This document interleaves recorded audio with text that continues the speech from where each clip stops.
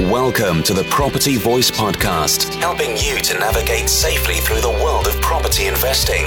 Get the lowdown and updates, insights and outcomes on all matters property with a splash of entertainment along the way. The Property Voice, a voice to trust among the crowd. Now, let's get started with your host, Richard Brown.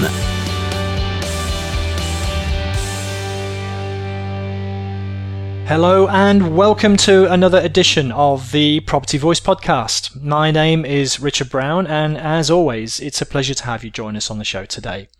Now, if you've been following the episodes in sequence, it will not have escaped your notice that so far, we've been aligning the topics to sections in my book, The Property Investor Toolkit.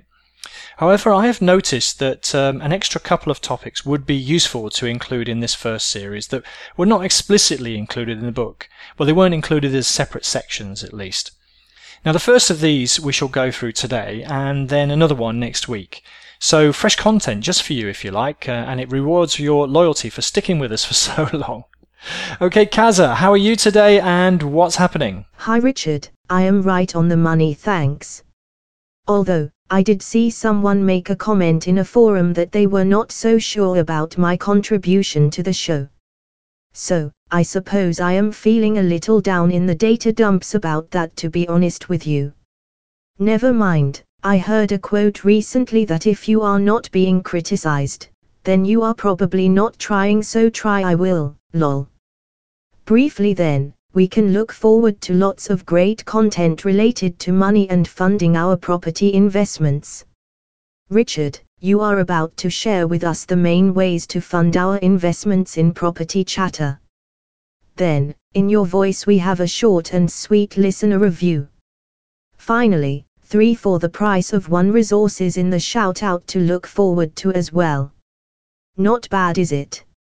Lots of Brucey bonuses in this bonus episode to the first series. So, back to you, Richard. Do you still have your pebbles and buckets after last week's show? Okay, so let's get on with this week's featured topic with Property Chatter.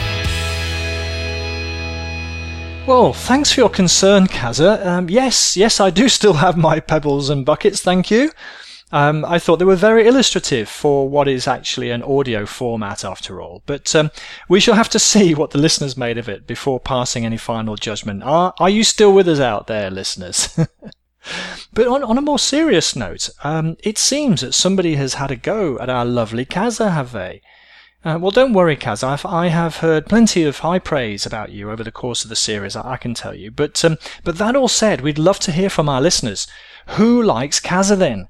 Do we have anyone prepared to step up and defend her honour out there? If so, speak up and bite back if you are. Sorry about the joke.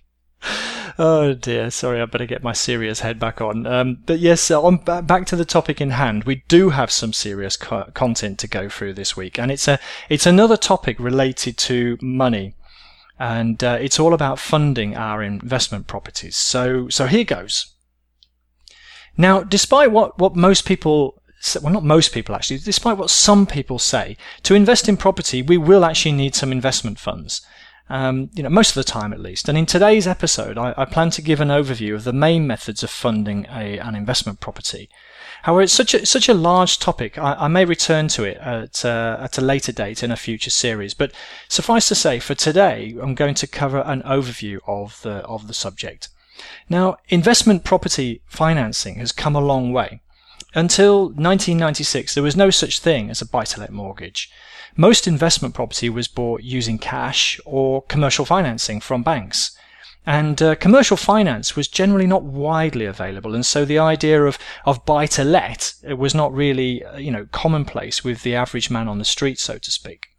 But in 1996, the term buy-to-let was actually coined as a marketing term by ARLA, the Association of Residential Letting Agents. And it was a specific description of financing properties which would be rented out effectively in the private rented sector. Now, this initiative, along with the abolishment back in the late 80s of the Rent Act, gave birth to what is now known as buy-to-let and the private rented sector, or rather, it's mushroomed, exploded the private rented sector. Obviously, there was one before, but it certainly led to the significant growth and a renaming of the sector. And it meant that individuals could own property and rent them out far more easily than they could in the past.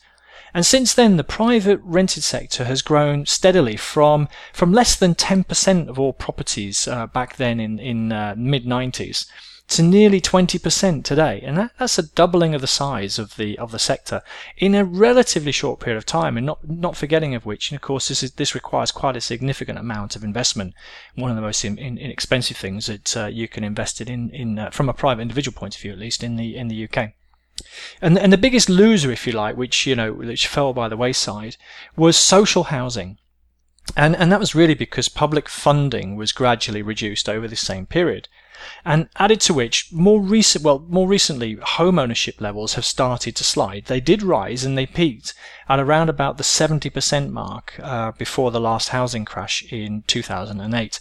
But since then, with the mortgage market review, or MMR as it's called, in the residential market, and less investment available in the social rented sector, buy-to-let has taken up most of the slack, with individual private landlords accounting for the large majority of properties in the private rented sector. And according to the National Landlords Association, some 70% of these properties are owned by what are classed as amateur landlords. It's a bit ambiguous what is the definition of amateur landlords, but essentially it's a landlord where they don't earn all of their money from investing in property, and indeed have a small portfolio, probably less than 3 properties. So I think that's the definition in all honesty. So it's quite a large number, and many of these, of course, would have gained access to the market through the changes I've just referred to. So the coming together of finance products, along with the shortage of supply in the rented sector, effectively gave birth, or mushroom growth, to a whole industry. And sometimes, of course, it's attracted controversy, but that debate is for another day. So today it's all about how we can get involved in property investing and the options that are available to fund our investments. So let's start by looking at the main options when it comes to funding our investment property. And what I have in front of me, which obviously you'll have to picture in your own mind's eye, is a table. And effectively, imagine 3 columns in a table. And I'm going to label that the funding source or funding method, the key benefits, and the main limitations. So I'm not going to go into great depth, but I do plan to rattle through 8 different categories of funding source. So the rows are the 8 different categories, and the columns are the funding source itself, the key benefits, and the main limitations. So if you can just capture that picture in your mind's eye, it just might make it a little bit easier as you listen to me go through and explain, if you like, the key benefits and limitations of each particular funding source. So, and of course the show notes is going to have the table, so it's something for you to go and have a look for afterwards. But let's start with probably the obvious one in terms of funding an investment property. In fact, a lot of people don't think of it as the obvious one, but it actually is, and it was certainly historically the case. That's cash. Of course, you can buy a property using our own funds. And of course, the key benefit of that is that we alone decide what kind of investment we're going to make. No one's controlling what we do. We just take that decision. It's a yes or a no for us. Nobody else is basically saying what we can or we can't do with our own money. But there's no restrictions on how it's invested. And of course, we can use some bargaining power through speed of closing a transaction. So, if you've ever just watched somebody approach an estate agent or a vendor and use the word, well, I'm a cash buyer, it brings about a sense of urgency. It means, people can get out and get on with their lives a lot quicker. And so, of course, that comes with that some bargaining power. And so they're the main benefits, if you like, of using cash. But on the flip side, some of the limitations are that it's finite. There's a limit in the amount of cash pretty much anybody's got available, for that matter, even if your name is Lord Sugar. So, at some point in time, we are going to run out. And of course, another key benefit, which I've highlighted in one of the previous episodes as property property as an investment is there's no benefit of leverage with cash. The cash we use is the cash we use, and there's no leverage effect by adding in other people's money into the equation. And of course, cash is not a tax efficient strategy. Now, I've said before that we shouldn't, use tax to drive what we do in property, but there are certain benefits of financing that are more tax efficient. And of course, one of the limits of cash is that it is not so tax efficient. So after cash, what might be the next stage potentially that we could look at? Now, I'm not saying the most common, but the next, and that's probably friends and family. And I mention it next because it's also, kind of a friendly source, if I can call it that. A friendly lender, it's often flexible because we can agree terms that are agreeable with, somebody who is, closer to us and understands us and hopefully trusts us. They wouldn't be giving us their money if they didn't trust us, for sure. And of course, it's also fast, assuming that they're also using cash to help fund our investments. And at this point in time, it's probably worth highlighting that from now onwards, all of these funding sources are effectively using other people's money. So in this case, the friend or the family member is the other person. So with cash, it was all our own money, and now we start to look at bolting on other people's money. But there are some flip sides, to the friends and family side, and one of them is probably the most obvious, which is potential damage to the relationship. Things were to go wrong, it could put some strain. And of course, it's still limited in amount, and even 2 Lord Sugars is still going to have a limit in terms of the amount of cash that they will have available. And there's an element of risk transfer which passes from us to the friend or family member, which can be a bit difficult if things were to go wrong. So we're then involving someone close to us, a relative, in our own investment decision making capabilities. So it can put strain on the relationship, but it can also put even if there's no strain on the relationship, it could put someone in a bit of a difficult spot. So we do need to be careful that if we're following this route to do extra due diligence, really, because it's not just our money in this case, or indeed an institution who's used to looking at investment propositions. It is actually somebody known to us, so we need to take extra due diligence in this case. So once we've considered our own cash reserves, and potentially, I'm not saying we always go and look to friends and family next, but I mention it second because it's a friendlier source. But so the most common route is one I've already mentioned in the introduction, really, and that's a buy-to-let mortgage. And I've kind of explained where that came about. Now, the benefit really of using a buy-to-let mortgage is that, if you like, it's conventional and it's established. I mean, admittedly, for only 20 years, but it is an established part of the industry now, and so that's a good option. And of course, there's plenty of lenders out there now. It's quite competitive. I seem to think it was upwards of 40 different lenders and upwards of several hundred actually different products available now. So there's lots of competition, there's lots of lenders, and there's lots of funds available. So there are the benefits.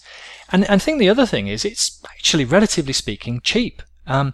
Buy-to-let lending of late is not quite as cheap as residential home lending mortgages, but it's still very cheap, as we'll see later on when we go into a little bit more depth. But on the downside, I guess that there are certain restrictions, and one of those restrictions is on the loan, what's called the loan to value. So how much the lender will lend you as a percentage of the purchase price is the loan to value. Another factor, of course, is the lender criteria. So a lender will look at the proposition, they will look at you, and they will decide whether they like you or they don't. And I'm going to go into the lender criteria a little bit more later. And the other thing is that it's sometimes unsuitable for certain investment propositions, and again, we'll see that later on. So if it's fairly standard, it'll be okay, but under non-standard situations, it's not always the best route to follow.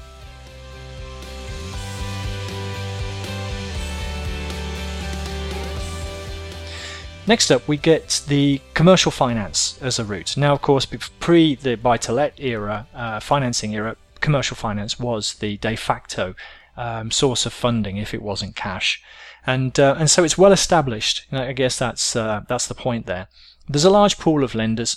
There's not actually probably as many as the buy-to-let lenders, because a lot of mortgage providers also offer buy-to-let. Commercial lenders is the banks and a lot of financial institutions. But so there's a large pool of lenders, and it's suited, particularly to commercially orientated projects. So it's slightly different from buy-to-let. You can use commercial lending with, residential purchases, but, when we start to look at alternative investment propositions, commercial lending perhaps comes into its own, as we shall see. Similarly, on the downside, as with buy-to-let, there are restrictions, and one of those restrictions is, again, loan to value. So it's very rare to get the full project funded. In fact, commercial lending is probably slightly less generous, in fact, than buy-to-let lending on average. There are obviously variations between lenders. Similarly, there's lender criteria, and lenders set their own individual criteria, so it makes it quite difficult to work out who's the best lender for any given proposition. And commercial finance is often restricted. It's a bit of a limited market for what's called experienced investors. So a first-time investor might struggle to get an approval from a commercial finance provider. So a bit of experience under the belt is required to access this particular marketplace. The next category I've got here is bridging finance or auction finance, and they're kind of the same, even though that perhaps they're given different names.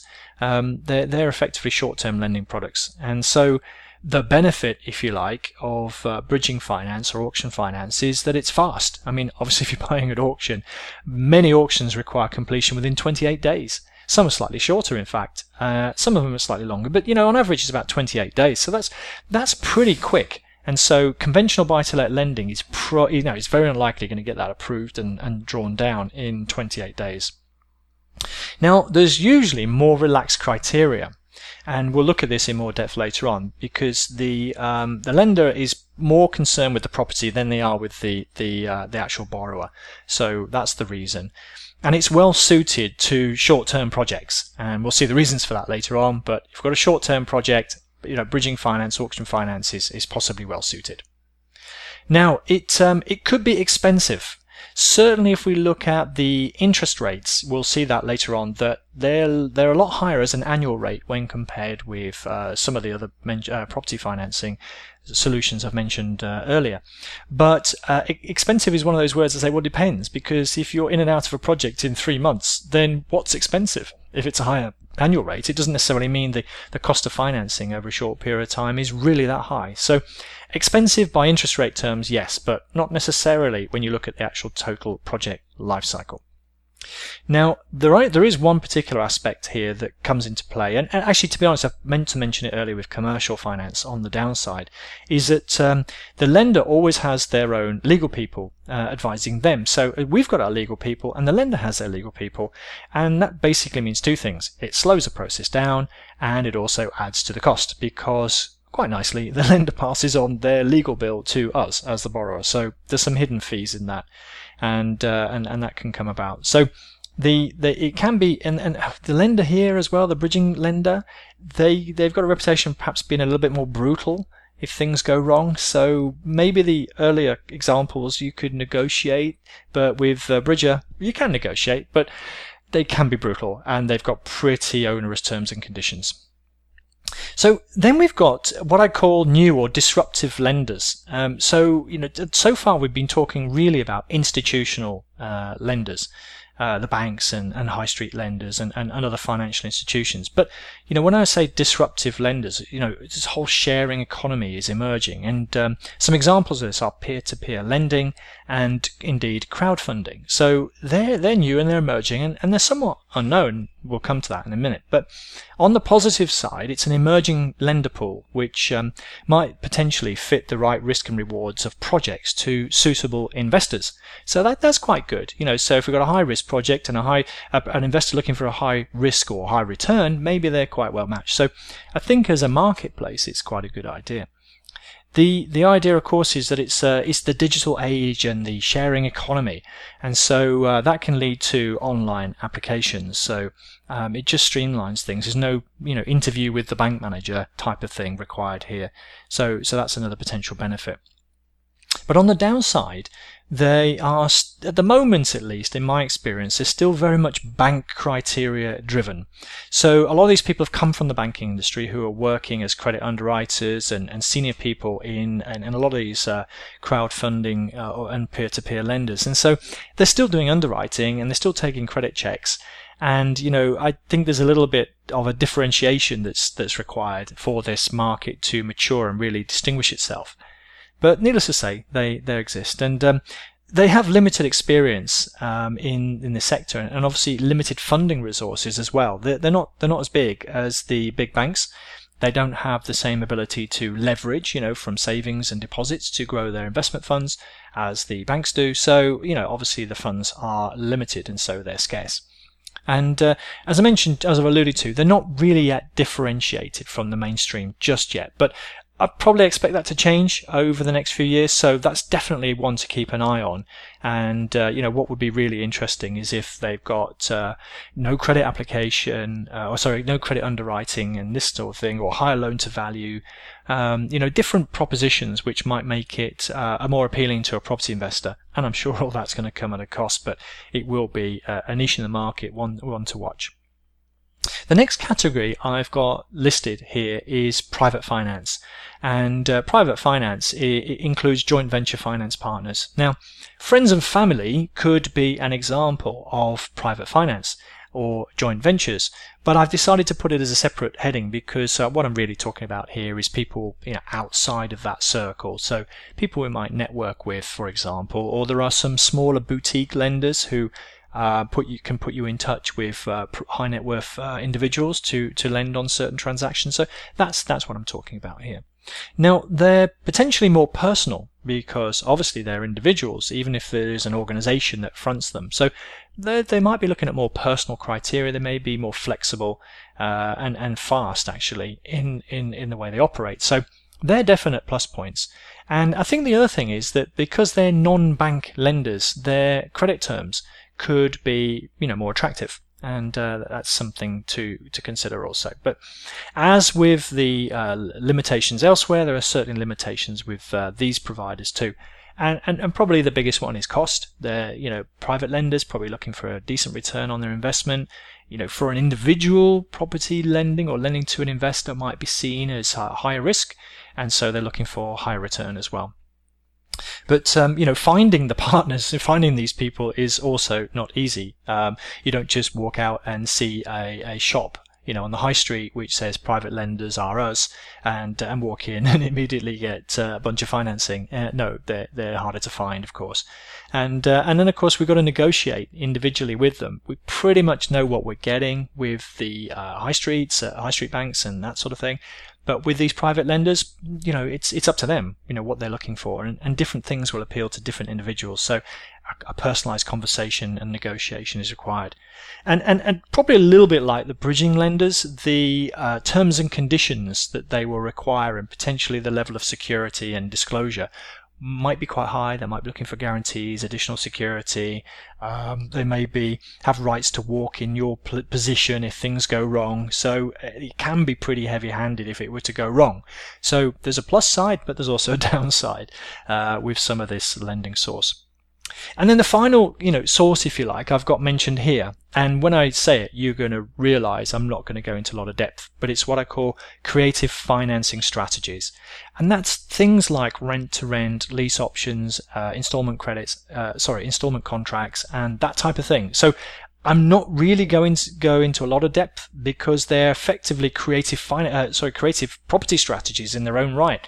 And I think it's worth going into more depth on a later episode. But I want to flag it because it's worth mentioning here that in many cases one of the advantages that there's either low or no own funds requirement with these types of strategy. And if you ever hear about the property investment community and courses and training and this sort of thing, you're going to hear a lot about rent to rent and lease options as being no money down or no money left in type of deals. So it's true that the entry level for funding with these strategies is low, or it can be low. So that of course allows us to have maximum leverage, low funds in for at least controlling an asset, sometimes controlling and owning in the future an asset. So that's a definite benefit. The other one, of course, is that pretty much the credit standing or credit rating of the investor concerned is pretty much irrelevant, unless, of course, the other side of the transaction decides it is important. But generally speaking, they won't. They want to know that they're going to get their money and so on. So that's the plus side.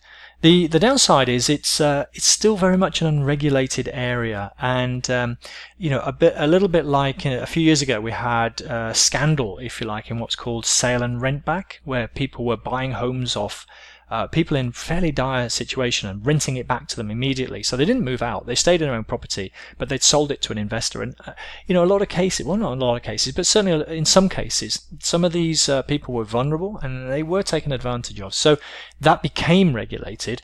But rent to rent, for example, if I just mention that particular area, is not a regulated area at the moment. And when there's no regulation and there's high opportunity, there is sometimes opportunity for things to go wrong.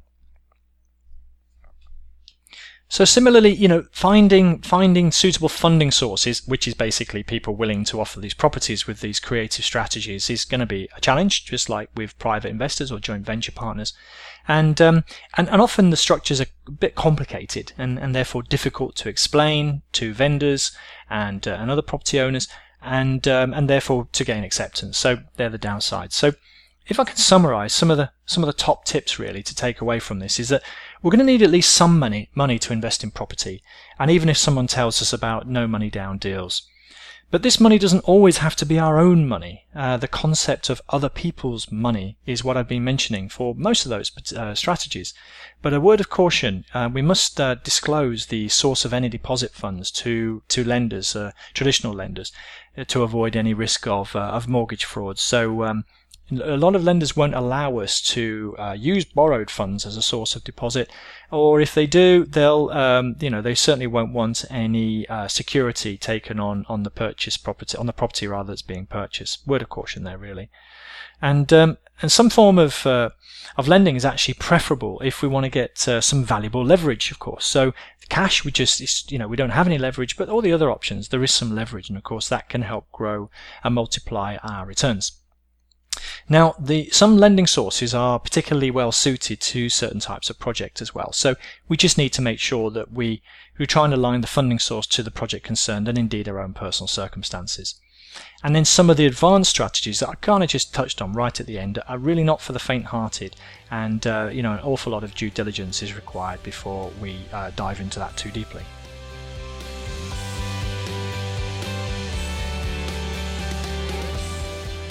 Okay, so despite there being at least 8 alternative funding methods that I've alluded to, and in fact there's quite a few sub-methods, if I can call them that: rent-to-rent, lease options, installment credits, installment contract is what I meant to say, to fund our investment property. By far the most common are buy-to-let mortgages, commercial finance, and bridging finance, or auction finance as it's sometimes called.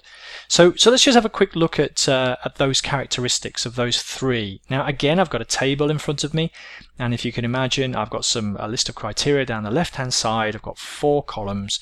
I'm going to look at buy-to-let, commercial loans or lending, and bridging finance as the 3 additional columns to the right. Now, I'm not going to go individually line by line, but I'm just going to highlight, if you like, some of the differences in some of the criteria. So starting with what's called loan to value. So again, this is percentage of the purchase price that the lender is willing to advance. It's called loan to value. So often the most generous is going to be a commercial lender. Not a lot of difference, to be honest, between that and buy-to-let. Up to 80% with buy-to-let, slightly more maybe with a commercial lender, 85% at a push, but there won't be many lenders doing either the 80% for the buy-to-let or the 85% with the commercial lender. So, starting out 40-50% loan to value and going up to that level. Things are very different now than they were in 2007, and there was even a case of 120% finance, loan to value rather, at that point. But bridging and auction finance slightly less generous, so probably a maximum of 70% of the purchase price in that case.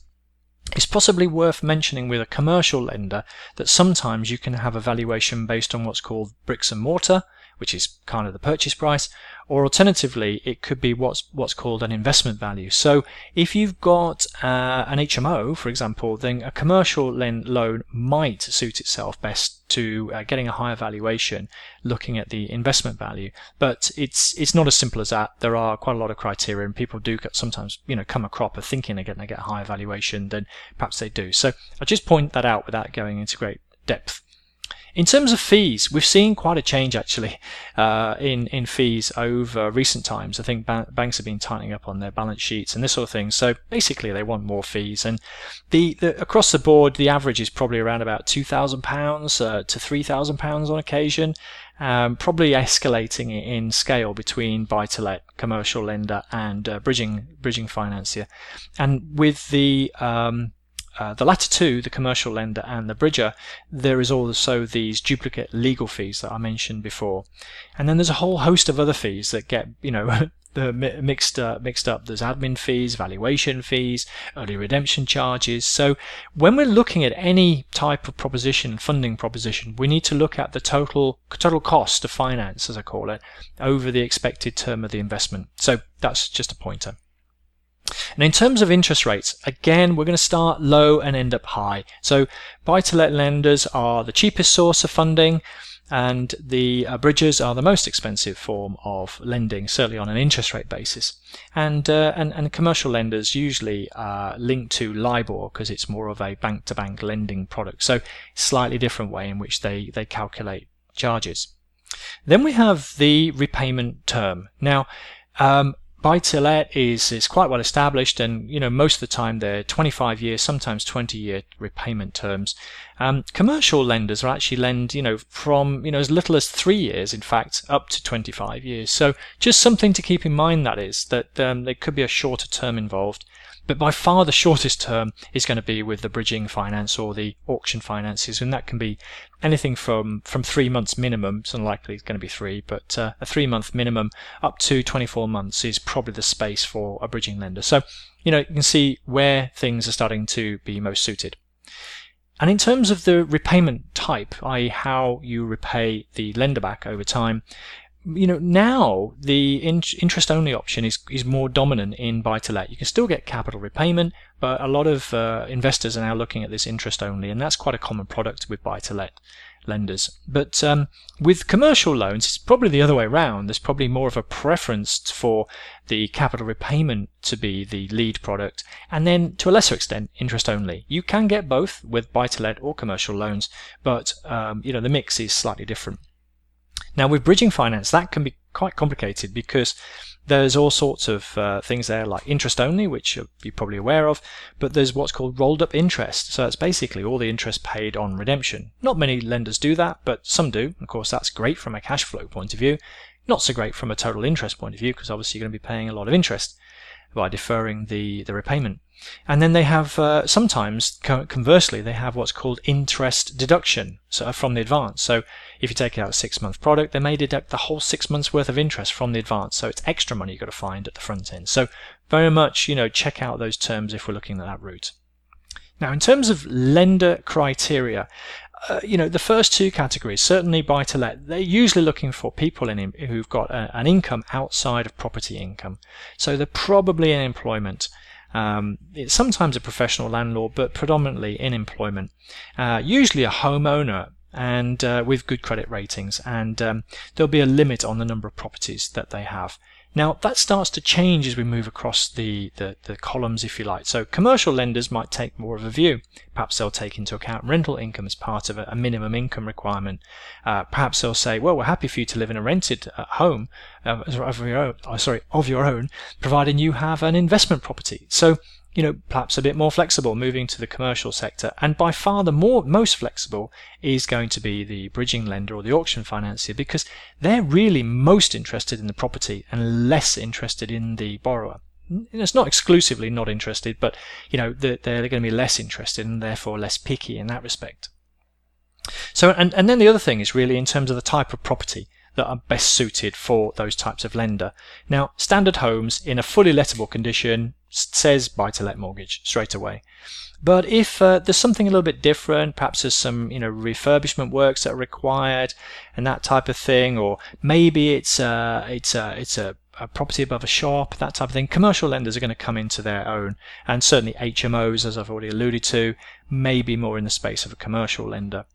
And then as far as a bridging finance company is concerned, pretty much anything goes, really. And so, that if you've got an unmortgageable property, i.e. it hasn't got a kitchen or something like that, then a bridging lender is potentially where you can go for that type of funding.